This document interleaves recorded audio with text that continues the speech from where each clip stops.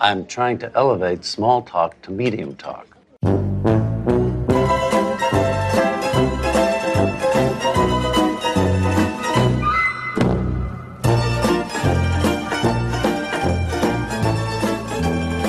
Hi, I'm Alexander Chester, and I've got a little joke for you.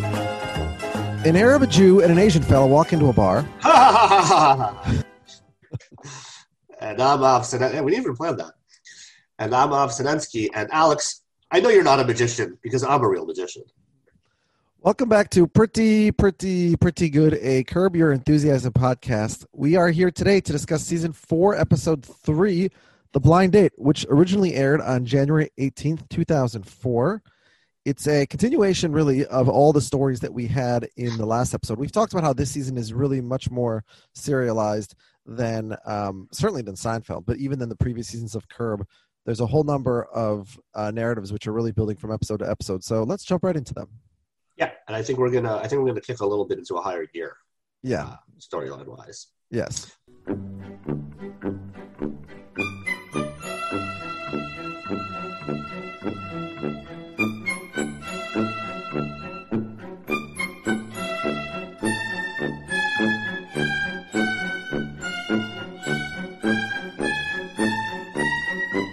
We are at Blind Michael's apartment, and Larry's vacuuming his floor. Yeah, while, which I can't understand.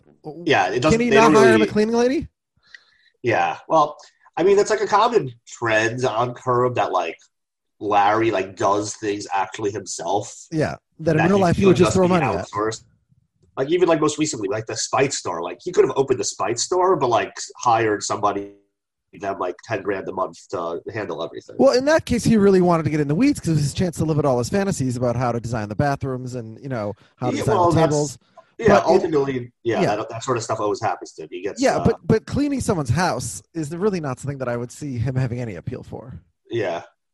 He gets to be very hands-on. When he does like to claim that he is good at washing dishes in a later season of Curb. Yeah. Susie does not buy that. Yeah. Larry's just vacuuming the floor. Michael's just like on his headphones listening to music. Doesn't give a shit. Yeah. Larry says, you really better get a new girlfriend because I don't want to do this anymore. So basically, Michael only dated women so they would clean up for him?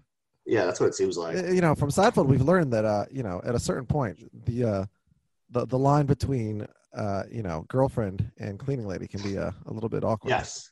Yeah, I mean, and Larry, to his credit, makes the same point that you're saying right now, meaning that he's like, Michael's like, it's your fault that I don't have a girlfriend because you ruined Rhonda for me.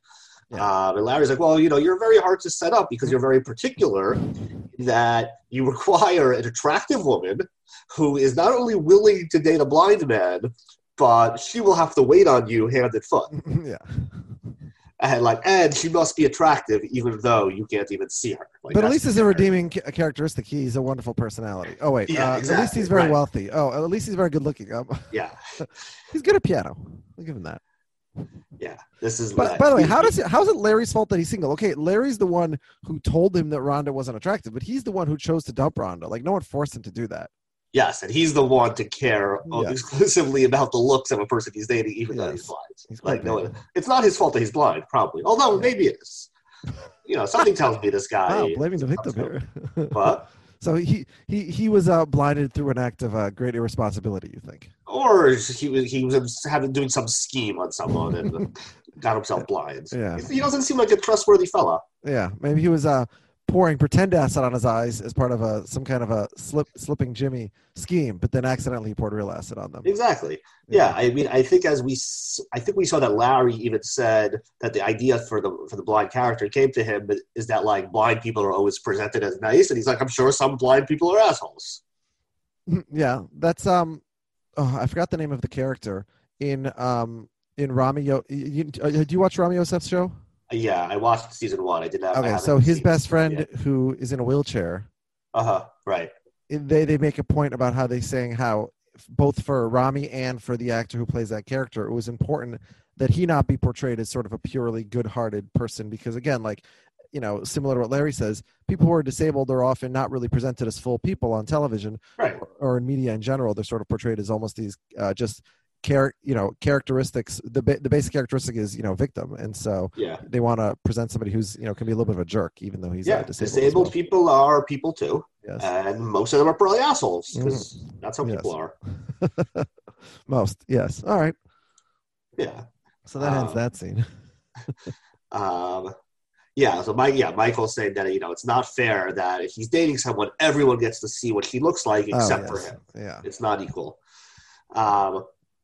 So Larry is driving to a parking lot. I don't think it's clear where exactly he's going. I don't think it's ever made clear, but okay.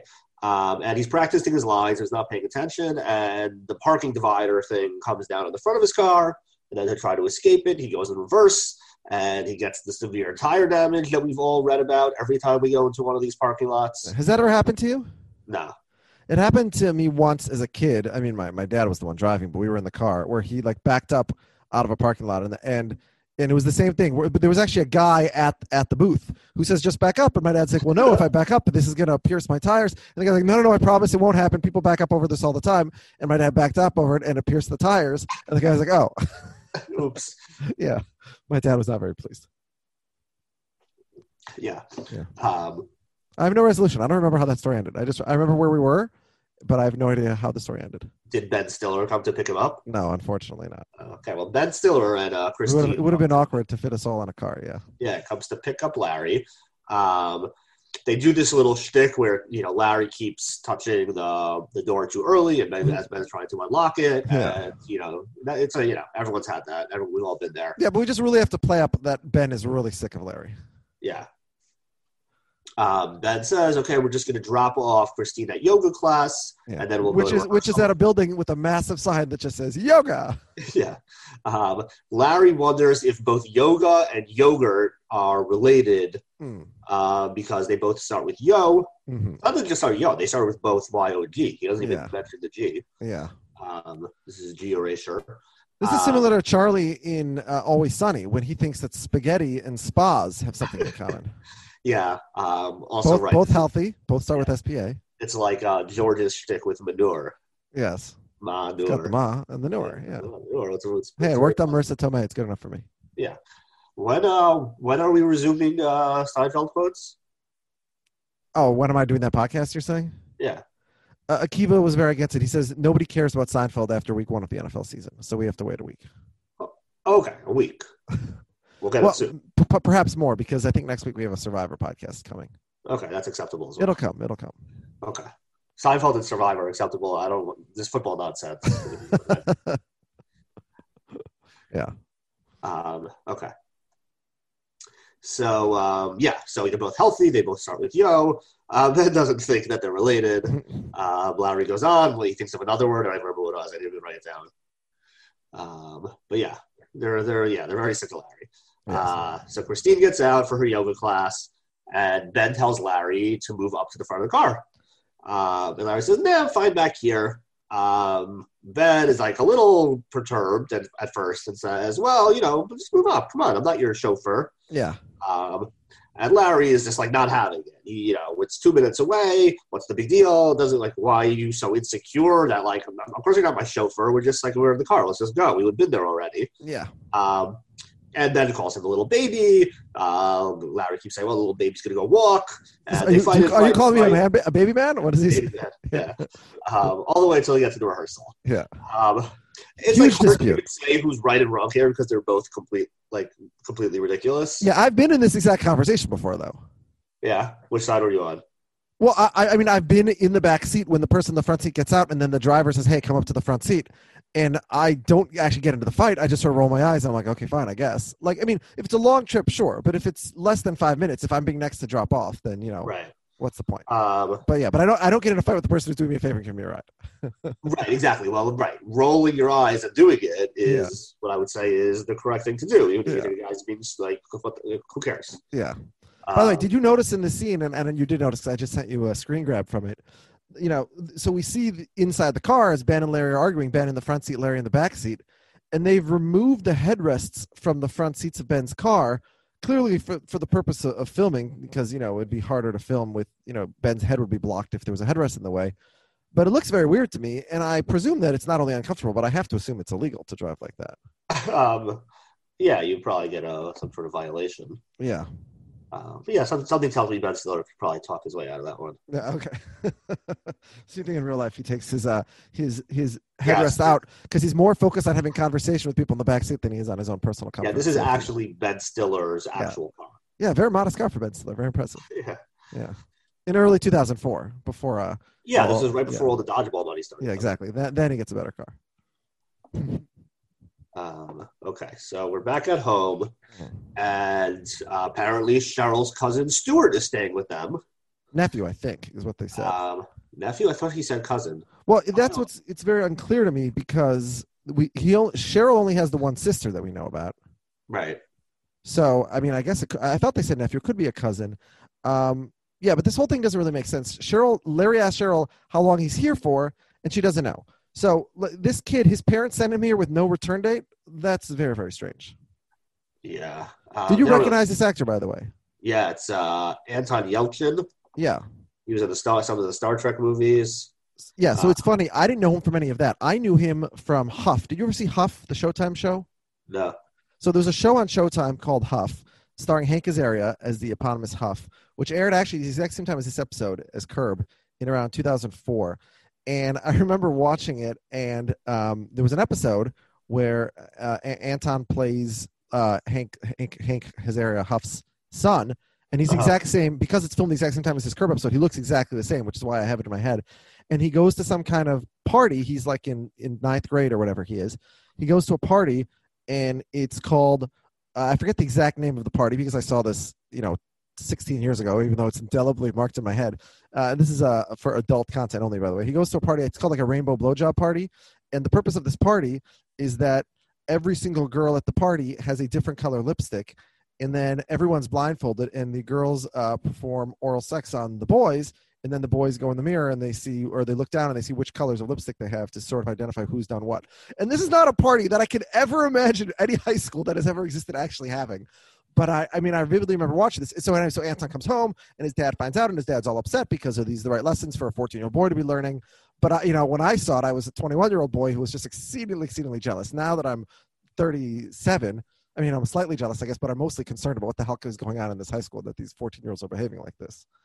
But so that's what as soon as I see him, that's what I think of every time. But I didn't know who Anton Yelchin was. Do you know like sort of his personal story? Well, I know that he passed away a few years ago. Yeah. So, his life was, he was like a Russian immigrant, right? Yeah, he died tragically. He has a very interesting life. So he's born in the Soviet Union. His parents are a pair of figure skaters, figure skaters, who qualified for the Olympics in 1972. But because of significant anti-Semitism, they're like not allowed on the team.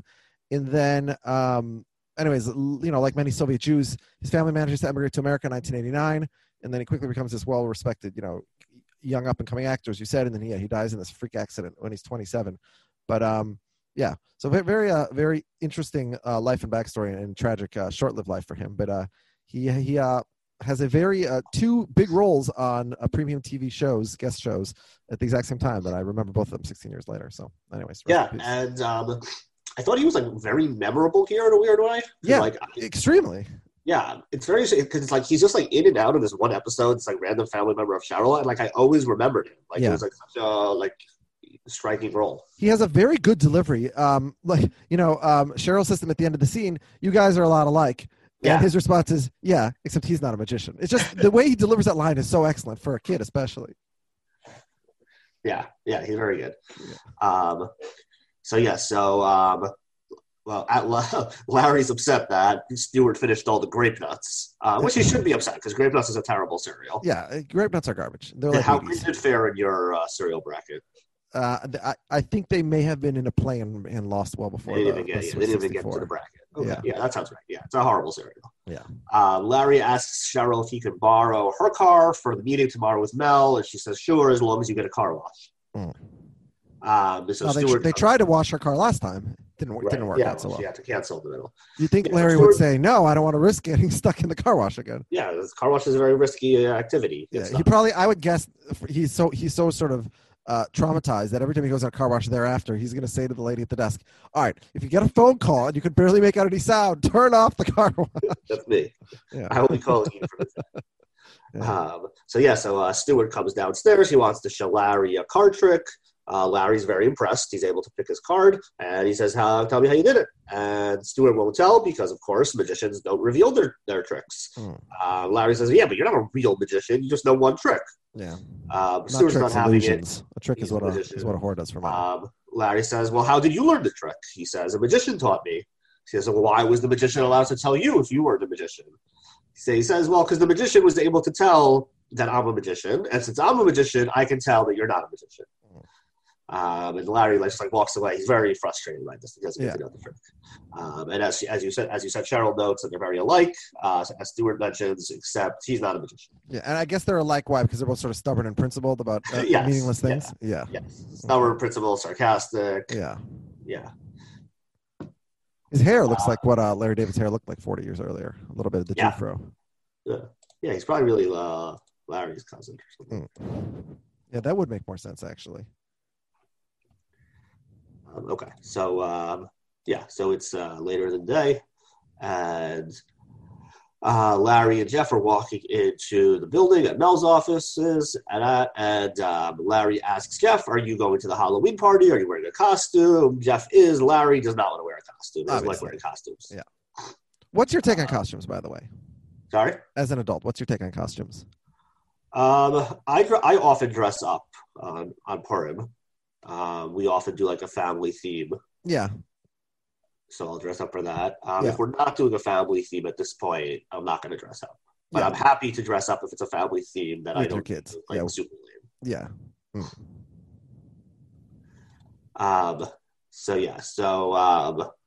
Jeff tells Larry that last night he went to the bathroom at 11:30, implicitly to masturbate.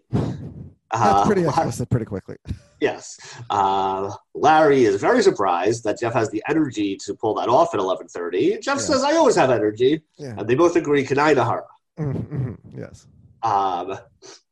Jeff was thinking that, he said, I was thinking of Jenna Jameson, which made me think about these dark ages when you had to just think, instead of having a device in your head that you could summon up whatever you like. You do have a device in your hand, but now you have two devices in your hand. A much more useful device in your hand. That can make anything appear.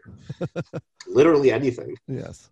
So I was thinking of Jenna Jameson, and then all of a sudden Cheryl pops in. Yeah. And for some reason, Jeff thought that Larry would be charmed by this anecdote. It is absolutely flummoxing to me. Why Jeff thinks that Larry, charmed, flattered, or whatever he thinks he would be let me just state for the record here, for you and any listeners, if anyone ever chooses to masturbate to my wife or any other member of my family, don't tell me. All right? It's a don't ask, don't tell situation. Oh, so you're saying you're cool with it, just don't involve me. I'm just assuming that, I'm assuming you're not, but if that's not correct, don't tell me. I don't need to know. All right, so I definitely won't tell you which member of your family.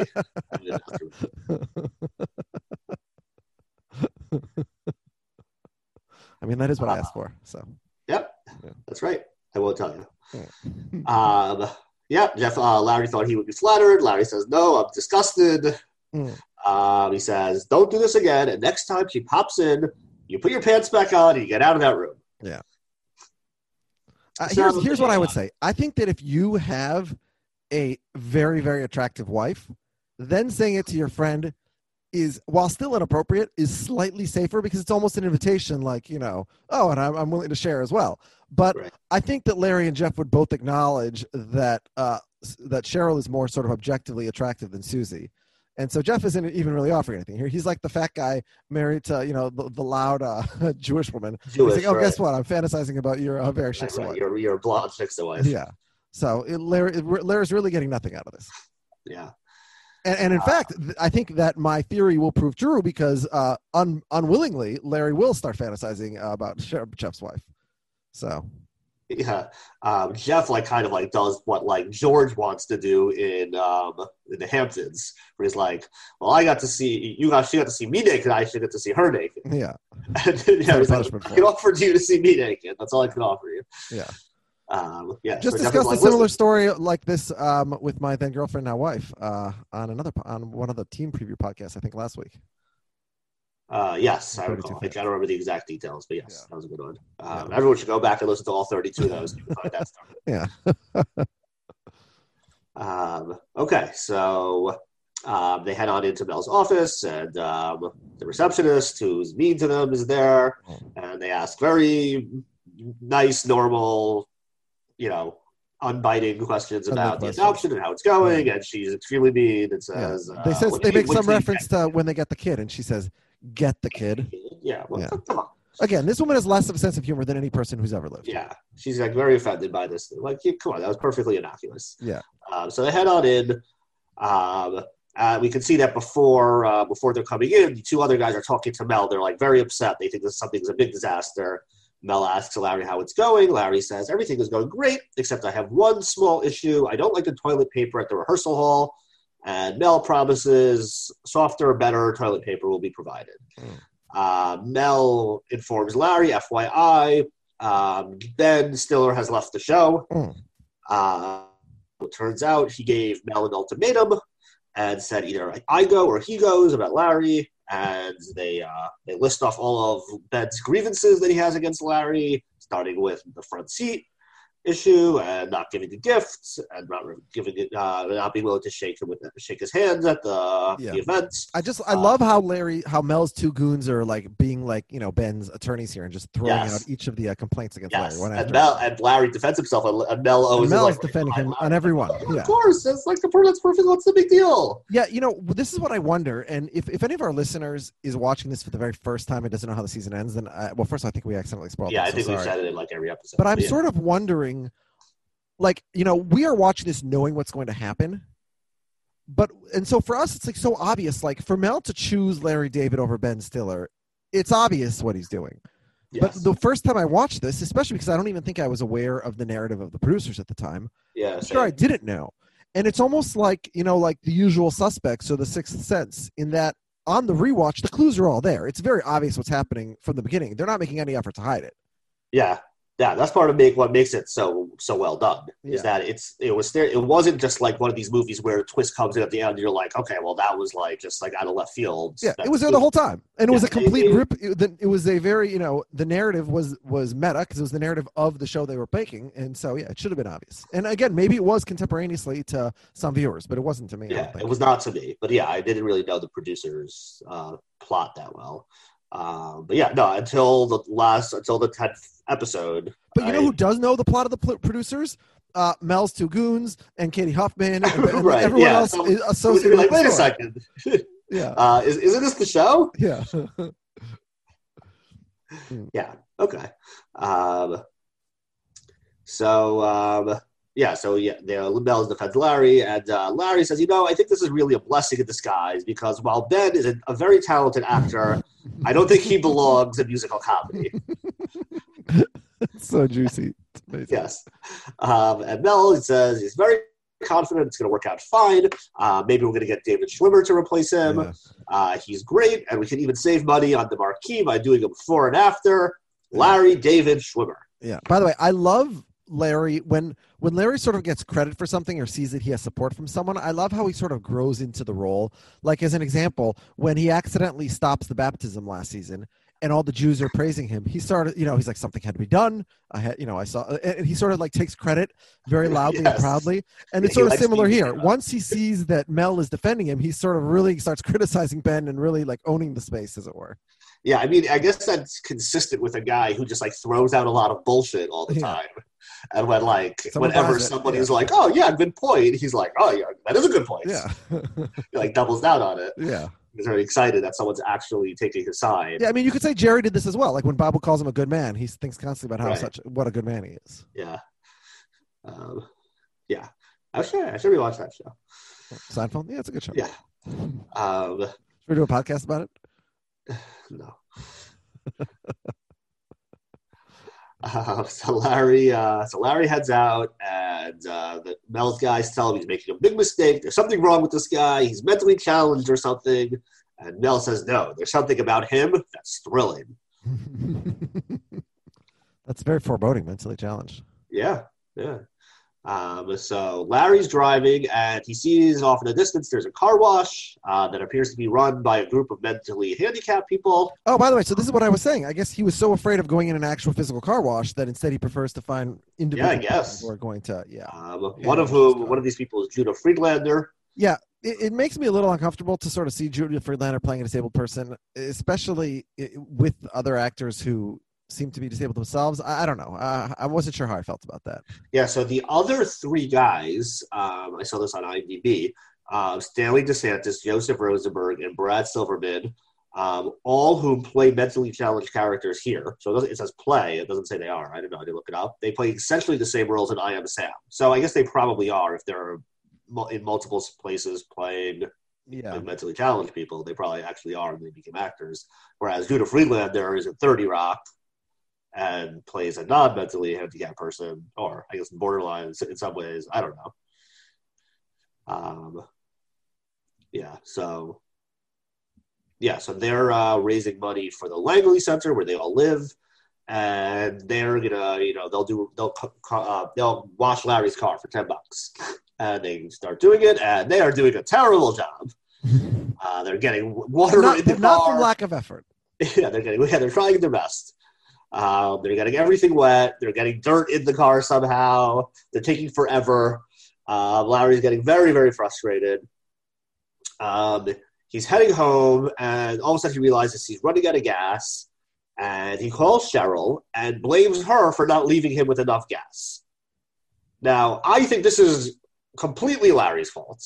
He's been in the car now all day at this point. Yeah, I don't understand. You can't be in a car until it's literally dead. Like, the car starts pinging and lighting up well before then. Yeah, and like it's one thing if like this was like the first time he got in the car in the morning and it was like basically empty, and like that's on the responsibility of like the person who drove it. Like, don't leave the car empty. You're right. He literally was at a gas station getting his car washed. Yeah, he was already went to the gas station. He already went to the meeting at Mel's office. Like, you've been driving around town all day. But just in general, the idea of a car being so lacking in gas that it literally stops dead. Yeah, it's happened to me. That never happens. Oh, it has? Okay. Yeah, it happened to me once. Okay. I was going to say it never happens in real life. Yeah, I mean, but part of it is what you're saying is that, like, you get pinged so far in advance that sometimes you think you have more time to do it. So you almost have, so maybe that's especially like that, like some cars, they tell you, like, how many miles to empty. Yeah. Yeah, that's not always so accurate. I see. Okay. So it's like, you're like, oh, I still have 3 miles. Like, I could drive home and I'll take care of it in the morning. And then, if you're under 30, I think you're playing a little too risky. Oh, 30? Yeah, you go way under 30. Yeah. On Home Improvement, they once said that Tim Allen says that he tells his kids that the E means extra 10 miles. Yeah. Well, again, it's like Kramer. You want to see how far past the E you can go. So Larry's very upset because he has to pee, and he also notes his sunblock is missing. He tries to pee by a plant, but gets busted. Then he tries to go to several different homeowners. None of them will let him in. Finally, a woman in a black burqa opens the door, and she lets him in, and she's even nice enough to take him to go get gas. However, she's disappointed to learn that he's married. He notes that, your problem is that men are very superficial, and they like to know what a woman looks like. Yeah, very upfront comments here. Yeah, and mid-sentence, he catches himself and realizes that she would be perfect for Michael and says, actually, I have a guy for you. Yeah. And she says, a blind date? He says, literally. Yeah. Now, I have a couple questions before we get to Habus's door. Larry, first of all, did you notice the first door that he knocks on is Mr. Mandelbaum? Oh, I did not notice that. That's awesome. I believe. But then I started counting how many doors he knocked on. I think he knocks on at least 10. Oh, really? Maybe more. Which is what I'm wondering. Like, he must have been holding it in for at least half an hour. Yeah, that takes a lot. Yeah, and I can't believe nobody let him in. But even beyond that, at a certain point, you just pee somewhere and get caught. Yeah. You get caught. You can't hold it in for that long. Yeah. Also, you can get urobisatitis poisoning. Yeah, like they're not going to arrest like a bald man in his 60s. Yeah. White. For just like peeing in a bush. Like, yeah. You'll be fine. Especially in this residential neighborhood. By the time somebody sees and calls a cop, run away. They're going to dispatch a cop. Like, yeah. Also, where's his car the whole time? He always seems to have this happen in very residential neighborhoods, which is weird because in my experience in LA, you really don't sort of drive through residential neighborhoods. You sort of drive from neighborhood to neighborhood. Right. Yeah, I feel like everything though in LA is like both residential and I don't know. It's like everything's very quasi. Like you go in and out a lot. Yeah, so let's look at this Habus for a second. So she's played by Frank Zappa's daughter, Moon Unit Zappa. Yeah. It's very, I just find it hard to believe that a Muslim woman that is so religiously observant as to dress like that would be willing to date any non-Muslim who happens to knock on her door, right? Yeah, I Like, oh yeah, sure. What are you? What's your religious faith? Oh, I don't care. I'll date you. Oh, you got another blind date? Okay, yeah, I'll date you. It's just, someone who dresses like that, I would assume would be part of a community and would be sort of having blind date opportunities through that community. Yeah, everything you're saying makes sense. Yeah, she's very she's very incidentally Muslim, basically. Yeah, someone who's that extremely religious would probably not would want to make sure that the guy was also a very strict, observant Muslim. Yeah, likely. For the most part, yeah, that's what you would expect. Yeah. So Larry and Habus go out for lunch, and he sees the car wash guys all there hanging out, having lunch together. They ask how they did today. They say, hey, pretty good, only one pretty. They made $100, and Larry asks them if they saw the sunblock that was in his car. And is the implication, by the way, that they are using those funds to treat themselves to lunch? I don't know if that was the implication, but it's certainly possible. Because this whole scene, and I guess it plays up along what we were talking with Michael before, this scene really plays up the disabled as, not always the most morally forthright individuals. Yeah, much like the blind guy. I think that might be the theme of this episode. Yeah. That, blind people and mentally disabled people are also assholes sometimes and will steal your money and take advantage. Not just your money, but your suntan lotion. Your sunscreen, right. Yeah. So they joined them to sit down, and Larry says, where's the fourth one of you from earlier? At first they claim to not even know who he's talking about. And then they realize, oh, you mean the guy that was holding the sign? He went home. And I don't understand the purpose of this lie if they know he's coming back. Yeah. I don't know. Oh, wow, this Nuggets won this game. Oh, yeah, I've been watching. Okay, so... Yeah, they're confused. Like, oh, he went home, but then someone says no, he didn't go home. He was gonna go home, and then he went somewhere else. We don't know where he is. Yeah. But then when he shows up and his face is covered in the lotion, and Larry's like, "Oh, I guess we don't have the lotion." All the guys start laughing, saying, "Yeah, we lied to you. We lied." It was very weird. Like, was it just as a joke, as a game? Very confusing to me. I think they were doing like a trick on him. Yeah, I guess so. Great trick. Yeah, I mean, as we'll see from a minute from now, and as you referenced earlier, their comedic timing is not necessarily the best. Mm-hmm. So they're still eating. Larry spills some tuna salad on Habus. He offers to get it dry cleaned for her.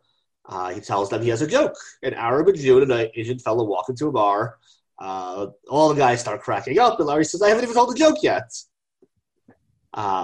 Then Mel's two guys walk in, and they see Larry hanging out and joking around with the car wash group, thus confirming their earlier suggestion. And Larry's being very flamboyant with his arms, he's acting in a way that's gesticulating similar to them. Another Seinfeld comparison, much like Kramer with the when he goes to that Mel Torme. show. Yeah. Yeah, I have to say that when Mel's two goons walk in and see Larry cracking jokes with the car washers and Habus, I was choking. I was laughing so hard. It's a well shot scene. Yes, he certainly fits in as he looks like he's part of that group. And Larry, by the way, he's a great guy. He's getting along with these guys. He invites them over to come watch the game. Yeah, he's very lovely here. Yeah. Okay, so we're in Michael's apartment. And Larry is telling him all about Habus and explains how perfect it is because nobody knows what she looks like, so everyone's in the same boat. Everybody's blind. He says, there's no downside here, there's none. That's a direct Yes. Larry David is not the type of person, given his experience, that should walk around life saying there's no downside. And setting up a random blind white guy with a fundamentalist Muslim. Yeah. No downside. Yeah, this is one of a Larry David idea. There's a downside. Yeah. So Michael's very excited. The catch is that Larry has to come. If you can't spot the downside within 5 minutes of analyzing your idea, you are the downside. You're the downside. Yes. Yeah. Larry David is the downside. Is that Larry David is involved. Yes. So they're back at home, and Stewart is doing more card tricks. This time in his Superman costume, and Larry's still trying. Very confused to me. Why is he dressed up like he's not going to go trick or treating with his Aunt Cheryl? Right? He doesn't really seem to have any friends here. He's just hanging out with Cheryl. So why is he dressed up as Superman? I don't know. Yeah. Yeah, again, they're all going to a party. So maybe he did go with Cheryl. I don't know. Who knows? And also, it's a very sort of a childish Superman type costume, I think. Yeah, and there's also like no reason for him to be in a Superman costume or for like him to be trick or treating as part of the scene. Yeah. Like it could just be a Halloween, and like they don't talk about Halloween. Yeah. I guess they're just trying to really shoehorn Halloween in.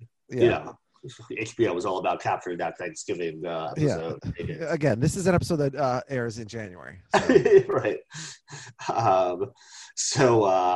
Larry's still trying to figure it out. He gets really serious. He wags his finger in Stewart's face and says, "I want that trick." Mm-hmm. But Stewart still refuses because Larry isn't the magician. Yes. And Larry asks him if he's going trick-or-treating, and he says he wants half the candy, but don't tell Cheryl. Just put it in the pantry, and I'll sort it out later. Yeah, and it just seems very strange to me. Why does Stewart immediately give in? Yeah, why is Larry entitled to half it? Because he's not telling him the trick? Like, that's fine. Yeah, like what if he says no? What is Larry going to do? Larry's like, don't tell Cheryl. Well, of course Stewart should tell Cheryl now that he knows that Larry doesn't want him to. Yeah. Not only that, but he doesn't even say, give me half. He says, you put it all in the pantry and I'll divide it.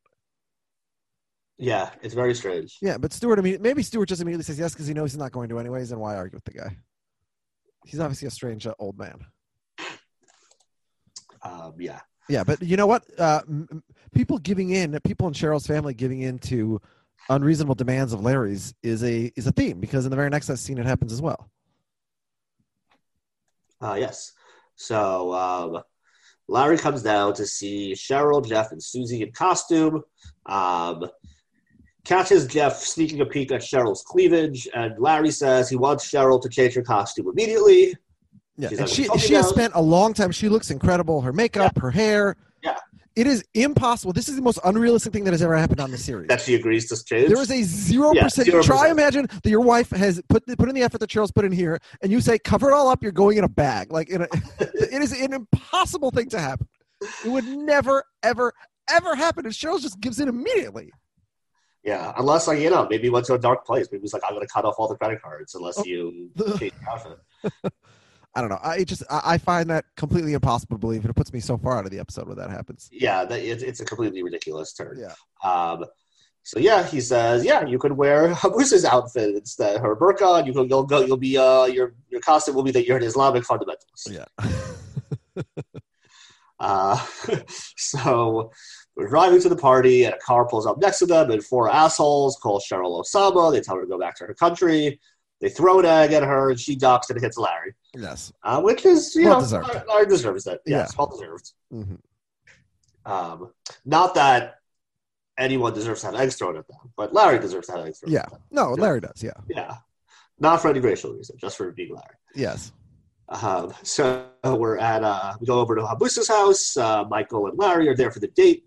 She opens the door. She says, Michael is beautiful. He looks like Larry's brother. Larry says, yes, we're both brothers. It starts to rain. Habusa says she's fine. We realize it because she has a hood, so she'll be fine. Larry says, it's okay, I have an umbrella. But he has trouble as he's opening it. And as it finally gets opened, I guess the top of the pin at the top of the umbrella gets caught on Habusa's hood and pulls her hood off her face. And Larry sees her face and reacts in horror. And of course, now this match is ruined because Michael now knows that she's not attractive. Yeah. And I don't understand, why does Larry have to tell Michael that he saw Habusa's face? What they don't know can't hurt them. Just lie. Or say, oh, yeah, she's very beautiful. Yeah, well, I think it was kind of, the whole thing was very involuntary. And like, well, he gets it, but Michael says not hot, and Larry says, like, his reaction is sort of an involuntary reaction, an excited utterance, as we say in the law. Yeah. But that could have just been a surprise at seeing her at all. But then he says not hot, and Larry could have said, "Oh no, she's actually gorgeous. I was just surprised to see her." Yeah, but Larry doesn't even bother trying to lie here. Right. Yeah. I mean, I think he's just like he's apparently so incredibly ugly that apparently, yeah, she must be so this wasn't historically unattractive. Yeah. Yeah, Larry couldn't even be subtle about it. Yeah. So we head back home, and Stewart is doing the trick on Junior Friedlander, and he figures it out right away. Yeah. He asks, he says, anyone can figure that out. It's very easy. Yeah. So they ask, where's Larry? And Cheryl says he's probably in the bathroom. And we get this incredible long tracking shot of the David house, and we travel up the stairs into the bedroom, into the bathroom, and we see Larry having a fantasy of being on the set of The Producers. and he goes into Katie Huffman's private room, and she offers to be his 10th anniversary gift.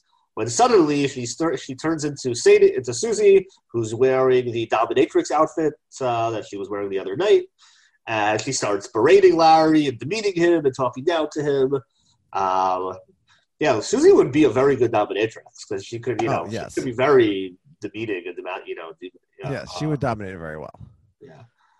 By the way, I like how Larry has the energy. He knows he has friends coming over to watch a game, and he runs in the middle of the day to the bathroom to perform. Yeah. Well, maybe he wanted to get it out of the way. Yeah. You don't want to have to go in the middle of the party. You're going to be busy. Yeah. But I do. The idea of Larry having to fantasize about Susie in that outfit for the rest of his life is very, very funny to me.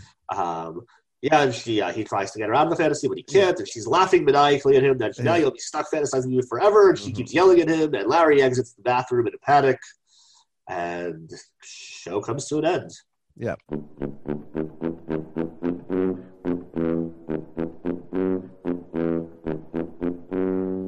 So, what's your rating for this episode? I thought this was a very solid episode. Some very classic scenes, and I will give it 4 pretties. Pretty good. Yeah, I'm basically there with you. What I do for each episode in order to give my pretties is I rank it compared to all the episodes we've seen so far. And so in a vacuum, I would say, yeah, this is a very, very strong episode. It's probably earning 4. But when I slot it into my rankings, I have it actually in the groups near the other episodes that are pretty good. So I only give it 3.5, but we're basically on the same page here. I think. Yeah, that's fair enough.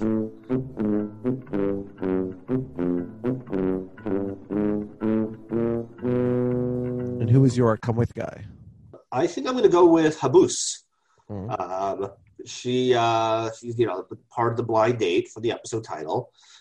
She seems to be a lovely woman. Who's the only one of what seems to be double-digit people in Los Angeles who is willing to let Larry use her bathroom, and then takes him to get gas. She's very helpful. She's even though she's a religious Muslim, she's down to go just date any random guy she's come with. Let's go to lunch. Let's go to this. Let's go to that. Let's hang out with these mentally challenged car wash guys. So yeah, I think she's the come with gal. She's down for fun. Yeah, she is a very good come with gal. As you said, she does not have the best judgment in men, really, or really in general. It seems like. Associated with Larry David. I'm going to give it to the late great Anton Yelchin as Stewart because, it's very indelible. His role is so short here, and yet for some reason, I remember all his scenes. The delivery of his lines is very, very good. Whereas the Habus character, especially, a white actress putting on that accent, I don't know, it might not fly in 2020 so much. But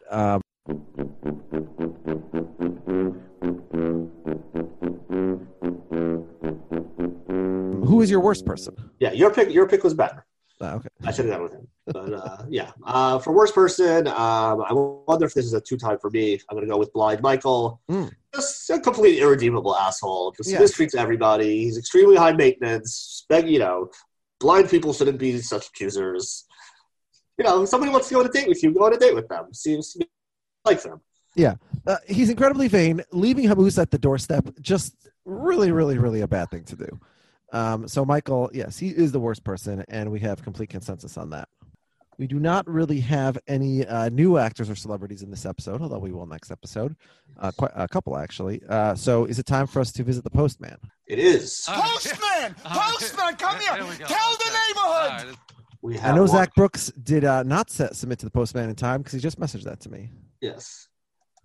We just have one email this week from Olin Allen. He says, that was a great, fun episode that had me chuckling throughout.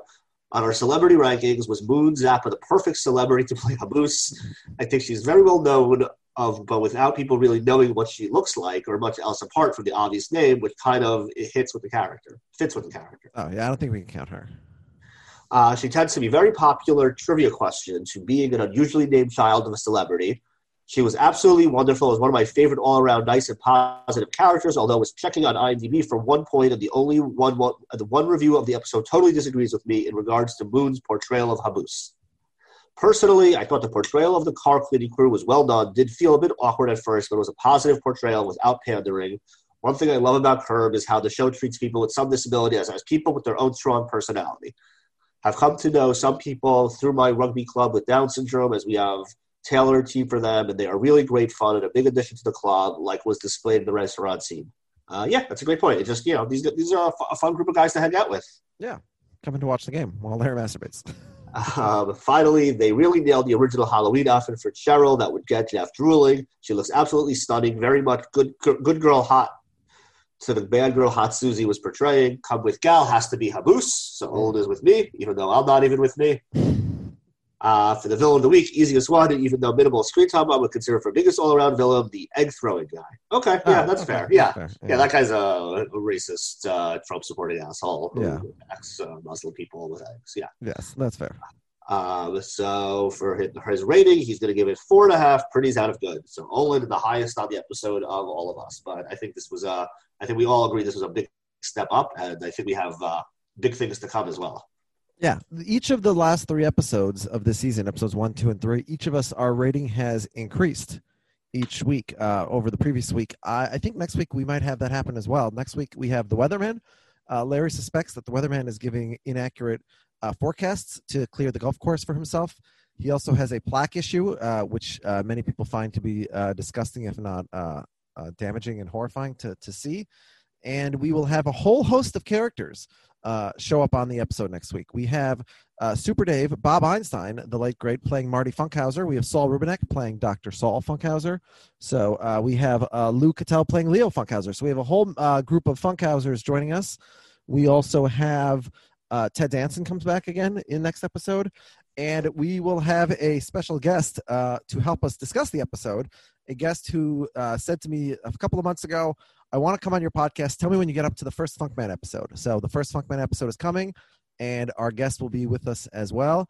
And I think this guest is going to be pretty